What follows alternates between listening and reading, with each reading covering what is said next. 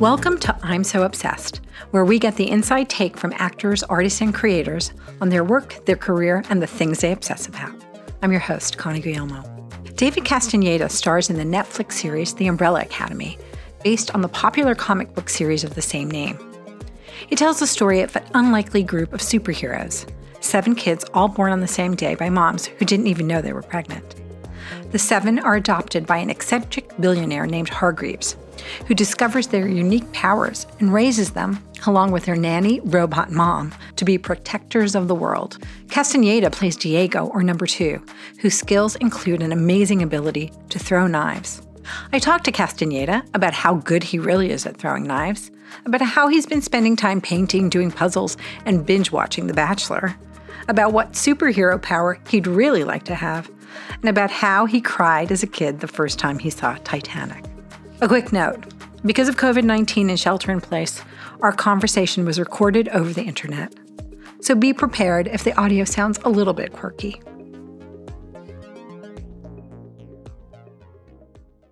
So David, I am a fan of season 1 of The Umbrella Academy, and why don't we have you give our listeners an overview of what Umbrella Academy is about?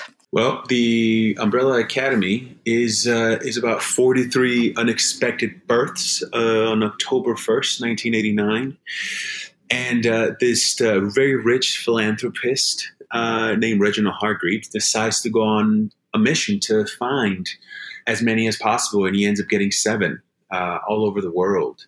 And he raises these prospects to hopefully be protectors of the world and when future disasters come about.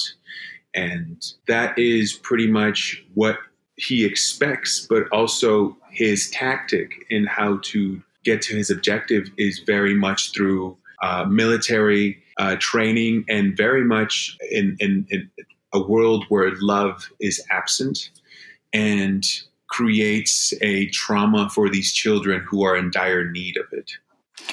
So it's fair to say it's a very unusual approach to your typical, kind of superhero story, if you will, in that really it's about a dysfunctional family brought together through an odd set of circumstances and through no fault of their own. They're just put together in these circumstances, as you say, and I guess exploited for their very unique abilities. And over the course of season 1, we see them come together and really become a family.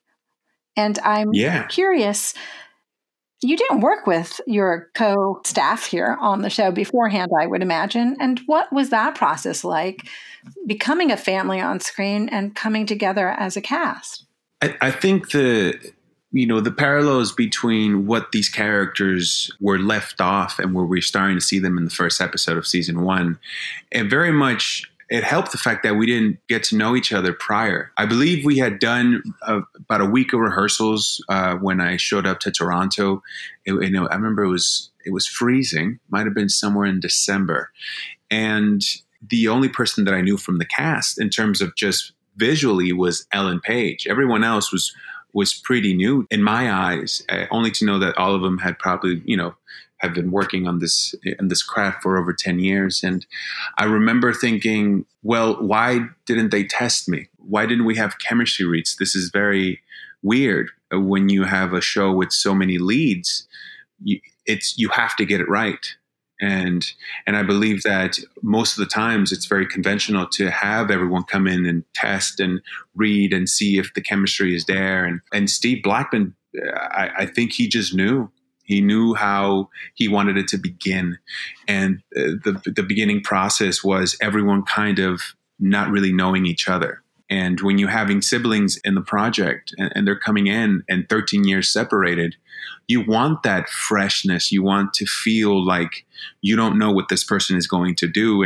And obviously, as the episodes, moved forward, you started seeing the chemistry kind of lit up the screen. And same way as people, we got to know each other. We got to interact with each other on the set or outside of the set. And it was great. When you're dealing with such talented collaborators, you can't help but just feel creatively fulfilled and free.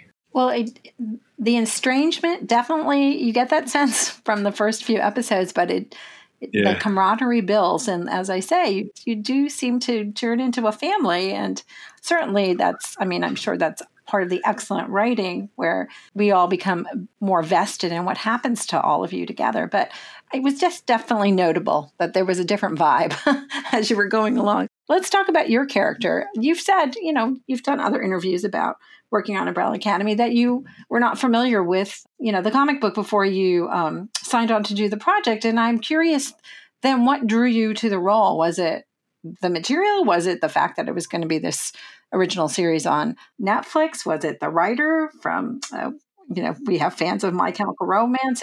Yeah. I have never even read a comic book up until Umbrella came along as an opportunity. Actually, once the role came and I was, they offered it, then I read all of the comics. All I knew was Fargo, Legion. That's all I knew. And Fargo is one of my favorite shows, if not my favorite show, alongside Black Mirror. And I thought, what an amazing opportunity to work with people that have that pedigree. And let's tell listeners about your character. His name is Diego. He goes by or number 2 out of the group of siblings. And I'll just say he's the one to me among the siblings who all have, as I mentioned, some very unusual skills and kind of superpowers, who continues using those skills to kind of be the Batman kind of guy who goes out at night to fight injustice on his own. The only one of the group that does that. So tell us, from your perspective, who is Diego? Well, I think Diego he's trying to climb a hill. He was never given the credit of being good enough. And even though his father has recently passed, he's still trying to honor his dad's presence at that point where he's becoming very selfish. He's becoming extremely insecure. And so he feels like there's a way of helping others that helps himself, but it's very selfish. It's not pure. By no means is he going out and giving out the rest of his bread to feed someone. He's doing it to make sure that he's noticed. And because his father never noticed him, that's the only way that he can make attention or ask for attention. And to me, that's who Diego is, really, to the bottom of it. The Batman aspect, the vigilante aspect are just byproducts of what we're seeing with this person and trying to ask for attention. Which is why I think in some other interviews you described him, and I'll use a nicer word, as kind of a jerk. Yeah. He's a little bit. The only way he can get reaction out of people is by taunting them. I think he doesn't really know how to communicate with love. So your skills are knife throwing, and you can hold your breath indefinitely. And I understand that you yourself became quite a really good knife thrower, so that you could throw real knives. How good are you? I'm decent enough to make an omelet. I wouldn't say I'm like, I wouldn't be beating you at a game of darts. Let's put it that way. But the only thing that I did worry about was making sure that I just felt like they were an extension of my body. That was my responsibility as me portraying this character, because I never want to do anything and people watch it on screen and say, yeah, I don't feel like I don't believe him right now, So I've only had summer camp experience trying to throw, knives, and there's definitely an art to it. Otherwise, the thing hits the target and just goes splat.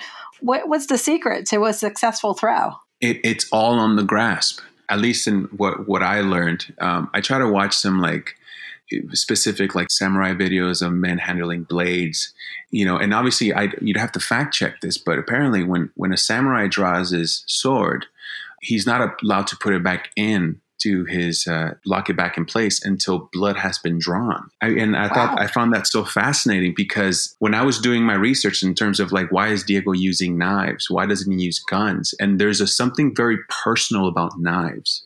That when you have to stab someone, most of the times you are looking at that person directly in the eye.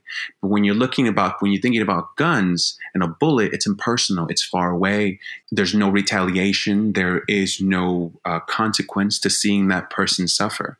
And I think by training with knives and understanding Diego's way of thinking, just that note in itself, to me, correlated to the honor that came with, for example, samurai swords and Diego using knives. There's something really personal about that.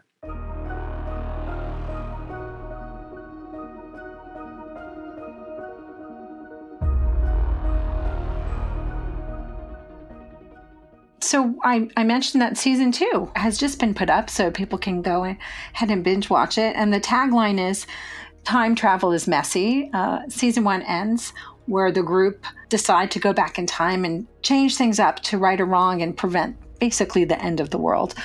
Without giving us too many spoilers, tell us what season 2 is about. What kind of a journey are you taking us on? And how has your character changed? 5 got us out of the apocalypse, seconds before it exploded. And I think that the show kind of starts where everyone's been in a certain space and they've created a life of their own, living as individuals. And now I feel like rather than the first season, there was a hesitancy to come together in the first season. And I think in the second season, there's a yearning to come together now. They're very much in need of each other, and they know it. They know that they need to come together, especially, once the stakes are risen and everyone kind of seems to be in the same page. And I think for Diego in particular, it is very much about trying to understand his father. What Diego drives him this season is the possibility of changing an outcome that might change his childhood. And change who he is. Make him somebody perhaps who is more honorable to start with. Yes, very much so. I'm curious about one last question about Umbrella Academy is people have unusual talents and skills, and I encourage everybody to watch it. But if you could have a superpower, what would you like to have? Well, if you were to ask me from like the show, for example, Allison's power is pretty cool, but also can make you pretty lazy, pretty fast. Yeah, we need to tell people what Allison's power is. Well, Allison's power is she's called the rumor. So she can rumor anyone to do whatever she likes. So she could say to a person standing next to them, I heard a rumor, you gave me your chair. And the person would literally get up and give the person the chair. Or she could say, I heard a rumor, you jumped off a cliff. And that person would jump off a cliff. And obviously there's no restrictions to what the person receiving that rumor can or will do. I think that one would be very exciting, but also very dangerous. Another one, I'd like to live in maybe with the sixth sense of having a non-linear way of seeing time. That would be interesting, to maybe be able to jump into parallel universes and be able to live everything simultaneously. Why is that what you'd pick? I mean, most people say, I'd like to be able to fly or have super strength. I mean, personally, I'd love to have the power to speak any language and communicate with anyone, sort of the universal translator from Star Trek. But moving around in time, the appeal there? Yeah. I think that, I don't know if it's something that I'm I would want, because I feel like there's a possibility of getting there. Hopefully in the next 100 years, 200 years, I think that's a possibility through meditation and just study of unlocking the mind. And I just believe that as humans, we are meant to evolve. And I just want to see what that is. I really want to see what that can do, because I had a friend of mine who told me once that eventually we'll be uploaded to computers. That scared me. And possibly the reason why it scared me was because I don't really care about living forever, because therefore, if I'm going to see people die. But if I can live nonlinear, I can live in all these places at the same time. Mm-hmm. And I don't know what that would look like, but I've done certain things like, gone to the Amazon and for a month and done this, spiritual retreat and been able to experience a percentage of that. Well, that's very interesting. I'm going to switch tacks and go on a slightly lighter note. Everyone is stuck here in quarantine, or most people are stuck in quarantine. And, Netflix has been the salvation for lots of folks who are heavily into binge watching. What about you? Are you a binge watcher? What are you watching? Well, I did binge. I almost binged Ozark. I was close to it, but it did take me about. I would watch an episode a day because I know what happens. I love that show. Also, instead of binging, I started buying a lot of puzzles, and I'm sad to say, but I would put on really interesting reality TV in the background as I solved these puzzles. It was just kind of comforting to have some kind of white noise in the background while I did puzzles. And I painted a lot, You're going to judge me on this one, Connie, but I just discovered The Bachelor. Yeah, I'm going to totally judge you on that one. I had to stop, Connie. But I did. I watched 2 seasons and I just had to stop. And I was like, we're going down the wrong path right now. This is what quarantine has come down to. Well, I think you're the first person who's told me The Bachelor. Lots of people have been watching like the Great British Baking Show or something because they're also, going overboard in the baked goods. But The Bachelor. Yeah. Well, it's a great thing because it's great because it opens up the conversation of just relationship dynamics with people around you. So it's like, would you do that? Is that normal? Or is that, and I think there's something really fascinating about watching real people react real. Obviously it might be skewed a certain way, but there's something really fascinating about watching people's insecurities on screen live. I would say that Bachelor is definitely an exercise in insecurity. So I'll give you that one for sure. Yeah, I would say so. Yeah.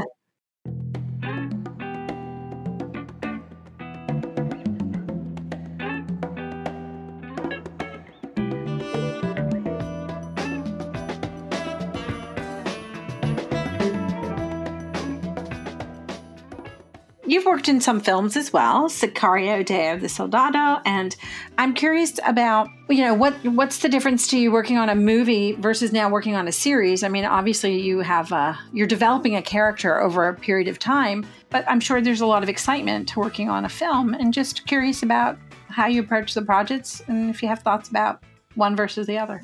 I think the ability of working on Umbrella, it's similar to working on films. You have a lot of time. I think, to prep the role, especially going into season 2. I felt like I was prepping for a film, especially the last 3 months. It has been very similar because also even the cast, they're just so prepared. They're very light on themselves, but they take the work very seriously and they're extremely talented. And so I always felt like I was almost trying to climb a hill. And when I was, for example, when I was working on Soldado, the sequel for Sicario, I felt the same way, and I'd go into set and I was astonished by the fact that Benicio would come into my trailer and ask to rehearse, and having someone at that stage, asking someone who is starting to be like, do you mind rehearsing this with me? And I would immediately say yes. And that same sense of openness to ask for rehearse and to say, hey, I don't understand this. Do you want to help me out? With the other castmates was always welcomed. It was never I'm too good for this. Everyone really was trying to make the best thing. So it sounds like you're still, you view yourself as, at the beginning of your career. And I imagine that you're starstruck sometimes. Who has given you the most moment of pause when you've met them? There's something really interesting about when you're first starting is you're almost very stubborn. You don't want to get affected by meeting very important people or very, people that you respect, because when you're young, you always have this insecure sense of self-worth. And I would confuse it with, I can't be astonished by this person or in awe by this person because therefore I am under that person. And that was a very state of me not getting starstruck. And as I got older and as I became much more just much more calm and comfortable with myself, I was able to allow myself to just have just a deep respect for people that I've met. And One, for example, was I got an opportunity to meet Damien Chazelle, and I spoke to him, and we were talking, and for a brief moment, once I finished having a conversation with him, I just kind of thought, I have no idea what I said to that man right now, no idea. But I hopefully I didn't come across as a fool. That was probably the only time that I remember, because even with when I met Benicio, I was still in that state of I belong here, I belong here, I belong here. I'm not going to be affected by the presence of someone that I've looked up to since I was a child. What did you want to be when you were a kid? Did you want to be an actor and be in movies? No. I mean, I knew I wanted to do some kind of movies. I wanted to be like a storyteller.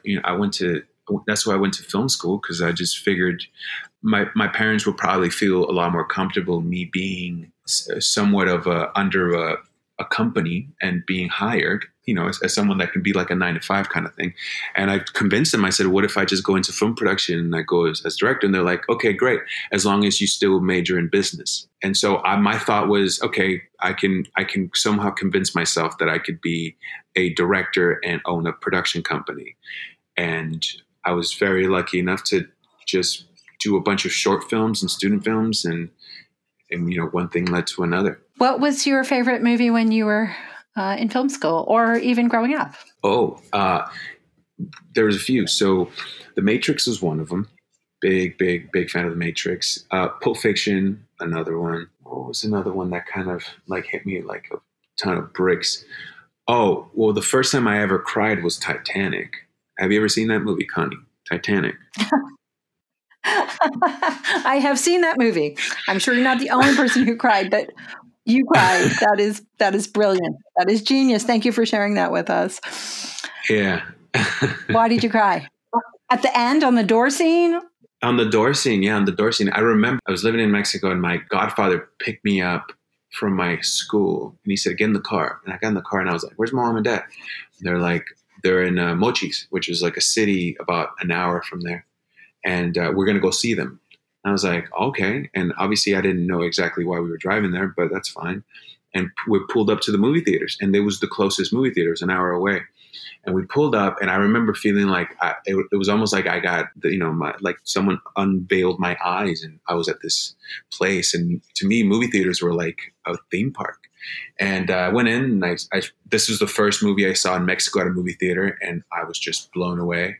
And when I saw that moment of them with Jack and Rose and the water and cold, as a kid, the only thing you have in your life is your parents and your family. So I just saw my mom and my dad, and my mom letting go of my dad, and my dad just falling in the water. And I was just a mess. I was a mess. And I looked at my parents, and I'm like, I love you guys.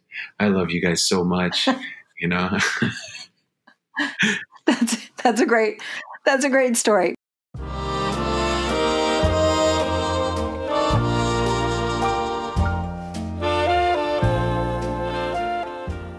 CNET is a tech site. What's your favorite piece of tech? What have I been really into as of lately? Well, you can never go wrong with a good pair of headphones for music. I'm a big fan of music. So I have two that I'm very into. I'm very into, obviously, AirPods, which are very, comfortable. But these other ones that I bought, these Bose, they kind of stick into your ear. Those are big. Yeah, that's kind of the tech question you're asking for, kind of. Yeah. Right? I'm gonna tell you what else. I'm very much into. I have an Xbox One. I started playing a little bit during quarantine. Very much into the 2K basketball because there was no basketball season. So I kind of made it a whole event to play a game. And now I can see why my nephews are into Twitch, and they're into all of these little gadgets where they just watch people play video games, because I can see why I am so into just watching a regular sports event. So you're doing puzzles, listening to reality shows, and then you're gaming. Yeah, I'm pretty much living like a normal teenager, I'd say. I'm also reading books. I'm reading books. I'm writing I'm just saying. I just what are you reading this summer? Connie. Give us a title. Oh man. Yeah, give us a title. Some great ones. So I'm reading Viktor Frankl's The Meaning of Life, Man's Meaning of Life, Pieces of Her, Moctezuma and the Sun, and Moctezuma book. What else did I read? We'll start with that. Oh, and I started reading Oscar Wilde's. My sister gave me a bunch of his poems and his memoirs, so I've been reading that too. That's about it. All right. Well, that's great. Look, I like to play games too, so I'm not going to judge you on your gaming. So, when my mom listens to this, she's going to be like, "Oh, I thought you were busy. That's why you didn't want to come home."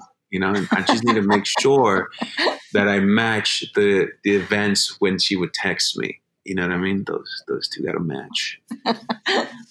Okay, that's pretty funny.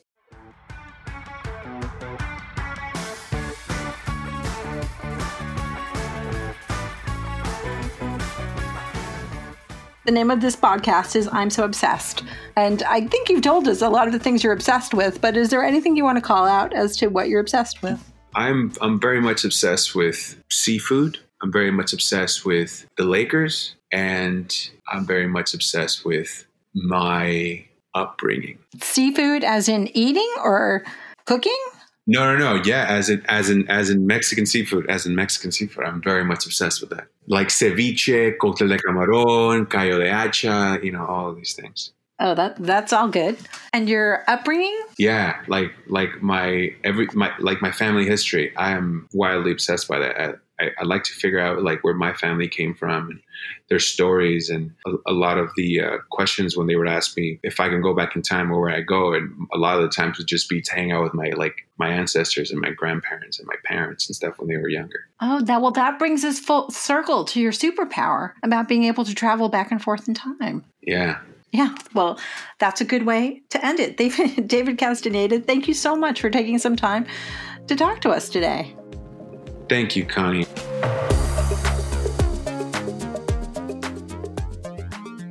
Thanks again to David Castaneda for talking with me. And thank you for listening. We hope you'll take a moment to subscribe to I'm So Obsessed on your favorite podcast app. Until next time, be safe.